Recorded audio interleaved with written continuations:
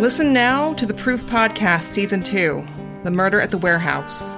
How'd you find out that something had happened? My mom called me and said, Lori, the police found a body and they're pretty sure it's Renee. Right away you thought Right Jake. away. In my head already I thought it was Jake. Season 2 of Proof is available now, wherever you get your podcasts. I don't think that they arrested the right people. It's about time somebody's trying to do something. A Lionsgate Sound and CBC Podcast production. God is my shepherd, I shall not want. He lieth me down in green pastures and leads me beside the still waters. He guides me on the path of righteousness and revives my own soul. Though I walk in the valley of the shadow of death. This is how the funeral for Honey and Barry Sherman begins. I fear no harm, for you are with me. Your staff and your rod comfort me. You protect me from my enemies. Starting things off is Ellie Rubenstein. He stands on a stage behind a lectern, in front of 3 flags: Canada, Ontario, and Israel.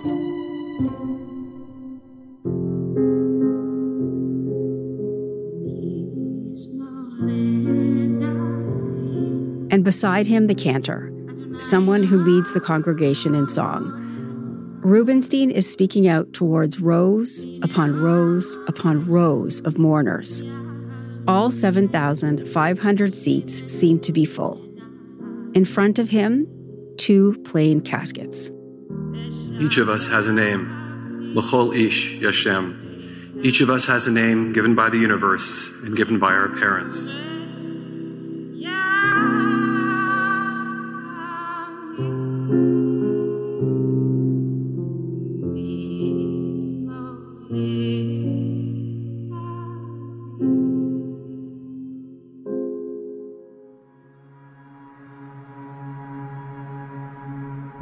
My legal given names were Bernard Charles, but I've always been called Barry. My mother later told me that she preferred the name Barry, but thought that Bernard sounded more distinguished and would serve me better as a legal name in later life.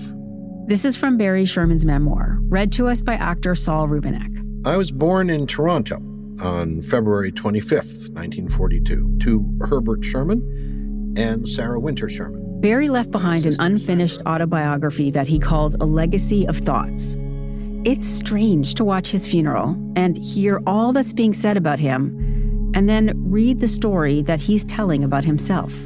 My parents had both also been born in Toronto, my father in 1906 and my mother in 1910. A lot of it is quite straightforward, just a census of his early life. Their parents had arrived in Canada at the turn of the century as a result of anti-Semitic pogroms in Eastern Europe. My father's parents from Russia and my mother's parents from Poland.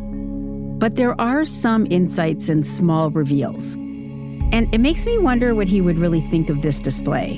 You anoint my head with oil, and my cup overfloweth. Because this whole scene... Surely goodness and mercy shall follow me all the days of my life. ...doesn't really seem to be his scene. From my earliest years, I have been an atheist.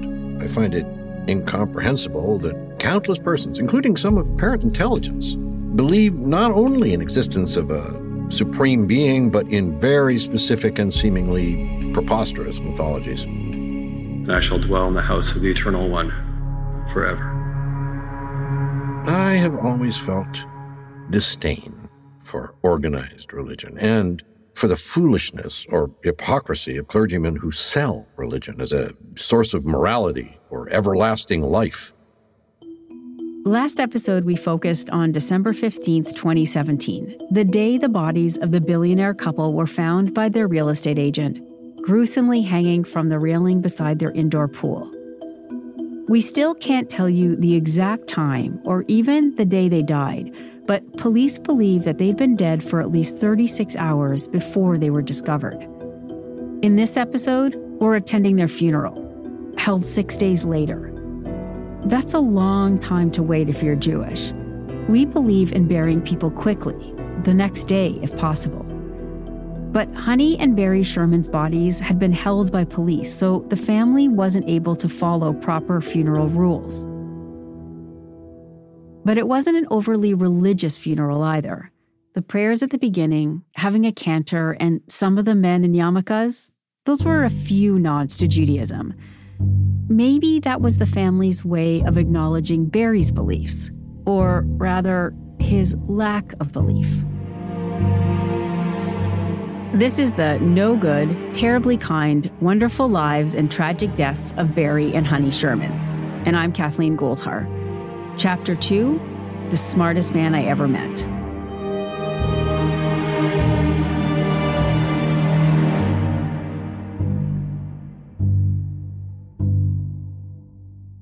How to describe a man as complex as Barry. He was a genius in so many ways, with a fierce intellect that left many people describing him as the smartest person they ever met. Standing alone at the lectern, Jack Kay looked sad and small. For 35 years, I was incredibly privileged to work side by side, day by day, with Barry. In his eulogy, Jack described Barry as his brother, and someone that over the course of more than 3 decades, he'd spent 6 days a week with, 10 to 12 hours a day. Literally, as our offices were next door to each other, joined by a shared washroom and a set of doors between our offices, which were hardly ever closed for the next 35 years. Together, Jack and Barry built the generic drug giant Apotex. Barry as founder and Jack as CEO. Apotex had grown into a company with serious clout, and Barry, he was pretty much Canadian royalty. The Sherman funeral was held at a convention center near Toronto International Airport, big enough to accommodate the thousands of people who wanted to be there. And that included the Mayor of Toronto, the Premier of Ontario, and the Prime Minister of Canada. Every media outlet was there too, and their funeral was streamed live across Canada's public broadcaster. He could project arrogance. For example, he would correct your grammar, no matter who you were and whether he had just met you. But he was also humble, and he was incapable of putting on airs. With Barry, it was no bullshit.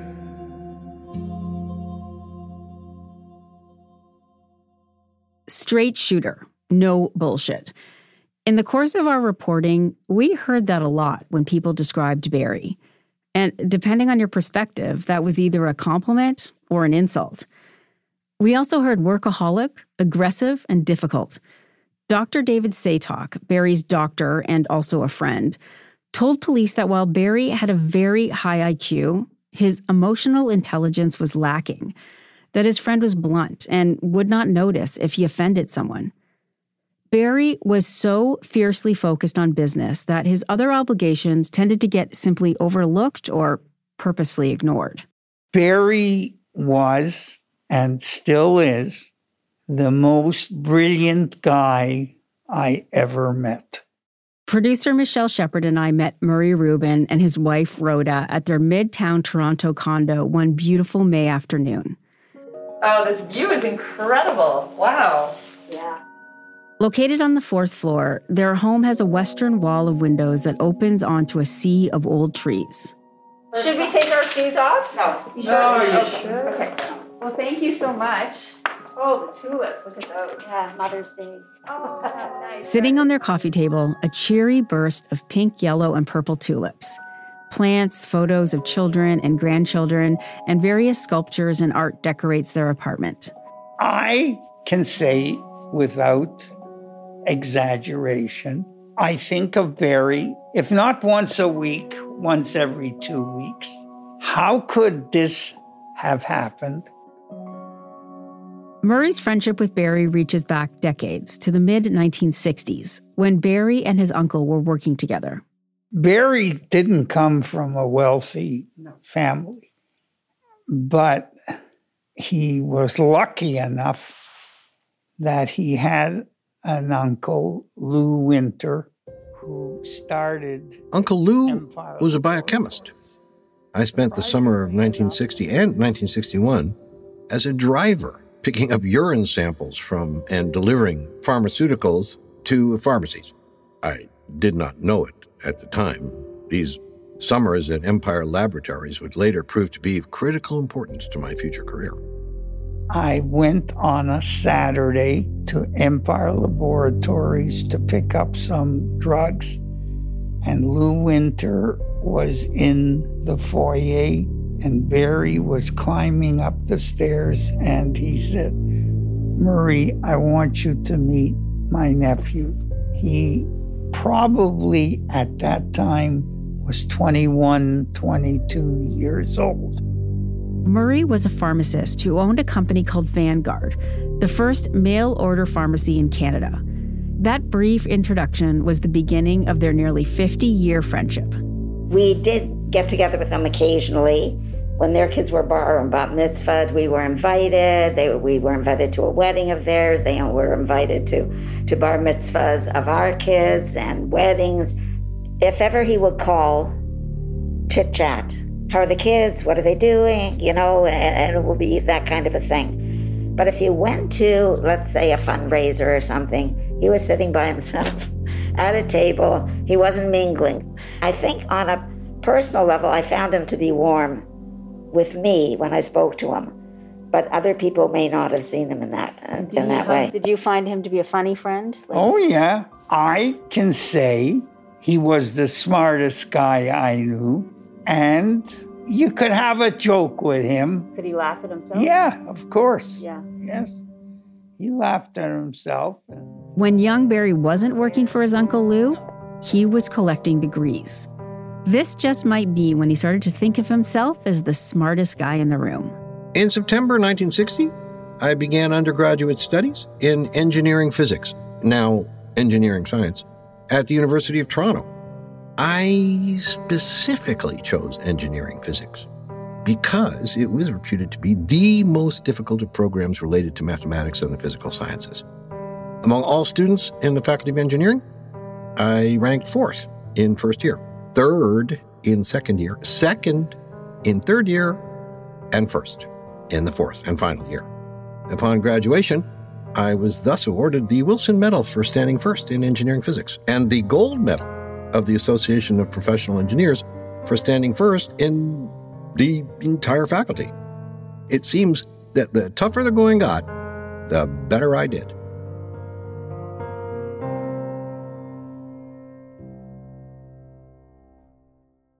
Barry's academic accolades just kept piling up.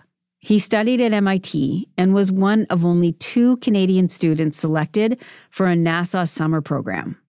My first choice of university for graduate work was at MIT, the Massachusetts Institute of Technology. I was accepted into the graduate program in MIT's Department of Aeronautics and Astronautics and was awarded a fellowship, which covered both tuition and living costs. I thus set out for Boston and MIT in September 1964. I had expected that graduate work at MIT would be much more challenging than undergraduate studies at U of T, and that competition would be much tougher. I was surprised to find otherwise. He got his master's and then became a doctor of philosophy in systems engineering. He got both of those in just 3 years. My grade point average on leaving MIT was a perfect 5.0. My PhD thesis was entitled Precision Gravity Gradient Satellite Altitude Control. I have no idea what that means. It consisted of about 200 pages of mathematical analysis of the dynamics of a system for controlling the orientation of a satellite in Earth orbit, a system which I had invented and on which I subsequently obtained a U.S. patent. So yeah, the smartest guy in the room. I'm Laura Palmer, host of Island Crime. Season 6, Sweethearts, is the story of 3 teenage girls who were all murdered in Victoria, Canada, within about 12 months. So she was scared. Something out there scared her. You've just created the playground where predators can really thrive. She was a 16-year-old girl. She was a sweetheart. Listen to Sweethearts at frequencypodcastnetwork.com or wherever you get podcasts. There's a line in the memoir, and the memoir, by the way, is written in a style that is just so humorless. It's just very, very serious. This is Bloomberg reporter Matthew Campbell. Matthew not only covered the killings, but he knew the Shermans' only son, Jonathan, from school. And the memoir is well written in a technical sense, but it's sort of clinical, the language. It's almost like a scientist kind of dissecting the results of an experiment. Matthew's right. It does read a little bit like an extended resume, sprinkled with some Barry philosophy and self-help tips. He was a very, very smart kid who was very determined to do well in school, didn't have a lot of interests outside of academics. It's obvious that Barry was very smart academically, and he had natural business instincts that made him the billionaire he was destined to be. But the foundation for his riches came from a family tragedy. In the first week of November 1965, during my second year at MIT, I received a phone call in the middle of the night. On hearing the phone ring, I expected that it would be a call to tell me that Beverly Winter, my Uncle Lou's wife, had died, as she was then terminally ill with leukemia. I was astounded to be told by my sister, Sandra, not that Beverly had died, but that Lou, who was then 41 years of age, had died. Lou died suddenly of a brain aneurysm. He had been taken to St. Joseph's Hospital, where he died soon after arrival. St. Joseph's was the very hospital in which his wife Beverly lay terminally ill. I went to Toronto for Lou's funeral, and I visited Beverly at St. Joseph's Hospital. 3 weeks later, I had to return to Toronto again for Beverly's funeral. Lou and Beverly Winter left behind 4 young sons and Empire Labs. By the time I obtained my PhD in January 1967, I decided that I did not want to seek employment as an astronautical engineer. I was interested in both science and business. The obvious target was Empire Laboratories. The reason that Barry got Empire is because Lou's wife died quite young, and Lou himself died quite young. He never would have sold, and Barry wouldn't have had the money to buy. But then I mentioned a guy, Joel Ulster. Hello, I'm Joel Ulster, and I'm Barry's oldest friend. We met 59 years ago when we were 16 and immediately became best friends. Joel Ulster and Barry were high school friends with a dream of working together. And after Barry's Uncle Lou died, they put together enough money to buy Empire Labs. And in 1962, we incorporated as Sherman and Ulster and bought the pharmaceutical company. In the meantime, I got married and had 4 kids. Barry, who always loved and wanted children, ended up spending most evenings at my house and became Uncle Barry to my children. This is Joel at Barry and Honey's funeral.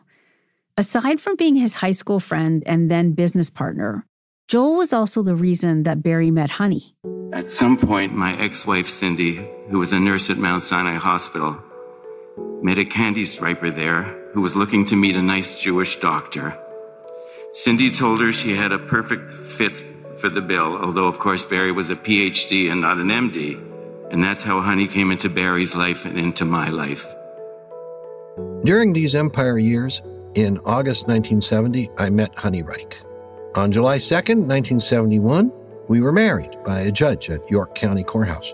We have 4 children, a daughter, Lauren, born October 9th, 1975, a son, Jonathan, born January 28th, 1983, and daughters Alexandra and Kaylin, born April 22nd, 1986, and November 17th, 1990, respectively.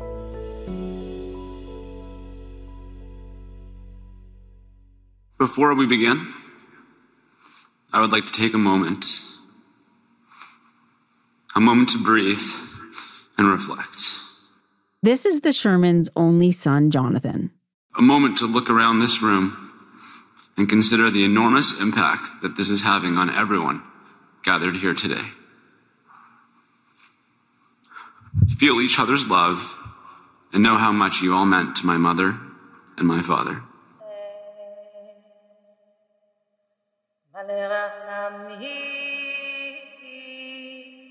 These last few days have been really fucked up for my family. Standing behind Jonathan are his sisters Lauren, Alex, and Kaylin. They look tired, strained. We are all very private people, and so I will not share too many of our cherished family times and experiences at this time. But I will share some things. Lauren, your free spirit and your ability to love life is perhaps your greatest tribute to Mom and Dad. When you provided them with their first grandchild 6 years ago, everything changed. Alex, you are the heart of this family. Your warmth and insistence on always worrying about other people is perhaps your greatest tribute to Mom and Dad. When you and I were participating in a grueling desert multi-marathon so that we could raise money to help people with AIDS, you gave away your walking stick to a poor local villager. When I looked at you like, why?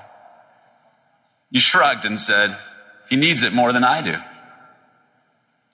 That is so Alex. Kaylin, you are the youngest child and the sweetest individual I know. You have had the least amount of time to foster your own relationships with our parents on your own terms as a mature adult. But you have always been very kind and soft, emotional and loving. And that comes from Mom and Dad.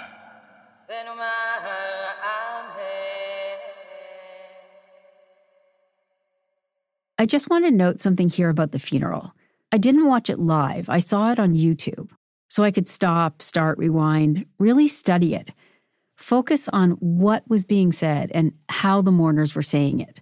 Remember, at the time of the funeral, the police were still suggesting that Barry killed Honey and then killed himself.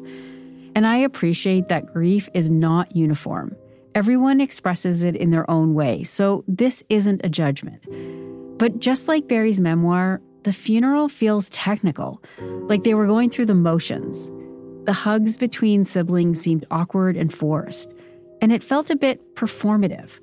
Maybe not a surprise given the sheer size of the event. I mean, it was a performance. But the main focus was on what Honey and Barry had accomplished in their lives, not really on who they were. I don't know. Maybe their accomplishments were who they were.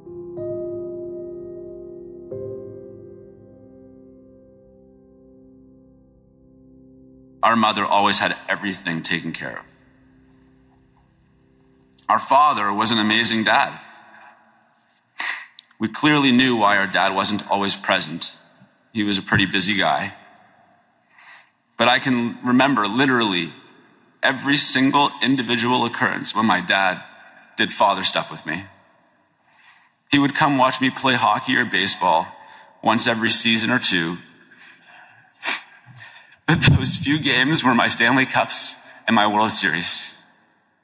It jumps out when you hear Jonathan say, "We clearly knew why our dad wasn't always present." It's something we heard a lot during our interviews. No one ever said that Barry was a bad father, just a bit absent. The fact that I make little mention of my wife and children should not be taken as suggesting that they're not important to my life, as that would be anything but true. However, it seems to me that information about my family is likely to be of less interest to a reader than my observations relating to philosophy, Canadian politics, and the pharmaceutical industry.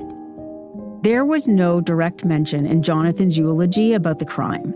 As my sisters and I congregated for 2 days, waiting to hear any facts other than through Twitter and the unreliable news media, I kept expecting my parents to walk through the front door and say, "Everything will be fine.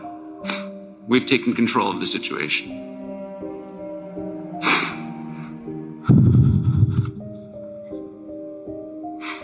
These last few days have been a shocking adjustment to our reality.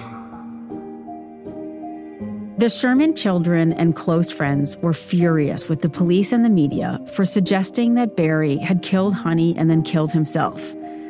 And we were told by those who know them that anger brought them together.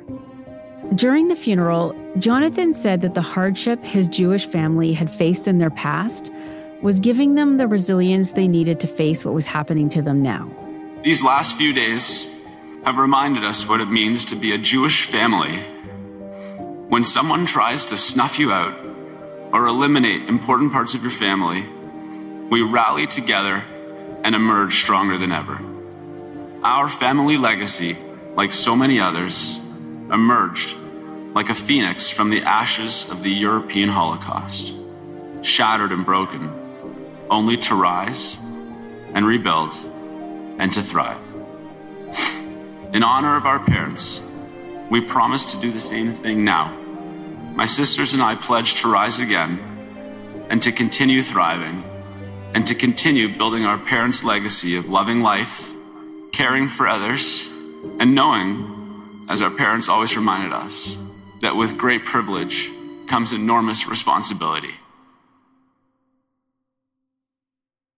That great responsibility rests solely now on the shoulders of the Sherman children. And exactly what the scope of that privilege is was hard to uncover.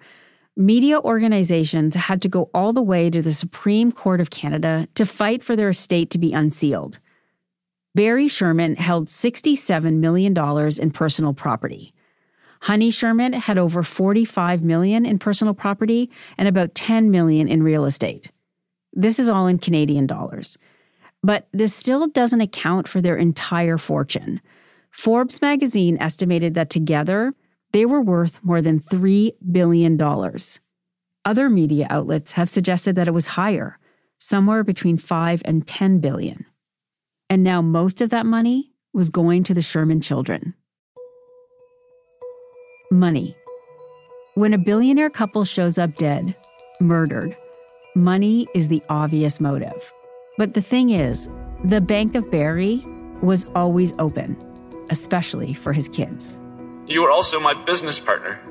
Jonathan even made mention of it at the funeral. When I entered your office about 5 or 6 years ago with my good friend Adam, we told you about our plan to start a business together, and you were so incredibly supportive and excited. We had the world's shortest shareholder agreement, which basically said, anything, anytime. It gave me so much motivation to succeed, knowing that my little business meant so much to you. I promised to carry on and to treat my employees and my customers in a manner that will make you proud. And while it's clear that Barry strove to make money, we were also told by many people that Barry, despite his vast wealth, really didn't care about money, that he drove a really old car, didn't put a lot into what he wore, and would fly economy rather than first class. Barry did what he did, not to make money. Money was his way of keeping score. That's Barry's friend Murray Rubin again. Barry had a lot of money. Everybody knew he had a lot of money. And many people would come to him for him to subsidize, to give them the money. Barry was a gambler, and people in all strands of society might know that he would invest. What I think happened was, and this is my own opinion, he invested with people and the people lost the money and didn't want to pay him back. Barry would demand. He was a very tough guy that way. He didn't deserve what happened to him, not even remotely. He wasn't a bad guy. Barry and Honey's kindness touched countless numbers of people in Canada and Israel and around the world, whose lives were literally raised up by their generosity. The funeral ended and the family left to hold a private burial in Shiva. But the pursuit for those who killed Honey and Barry, that was only beginning. It is clear that numerous questions can be asked for which we have no answers and may never have answers. Did time have a beginning? How could the universe have had a beginning without there being something present to cause the beginning? Is the universe finite? Are there other universes? The fact that there are imponderables does not, however, prevent intelligent beings from coming to some conclusions with a high degree of confidence in their correctness based on observation and logical deduction.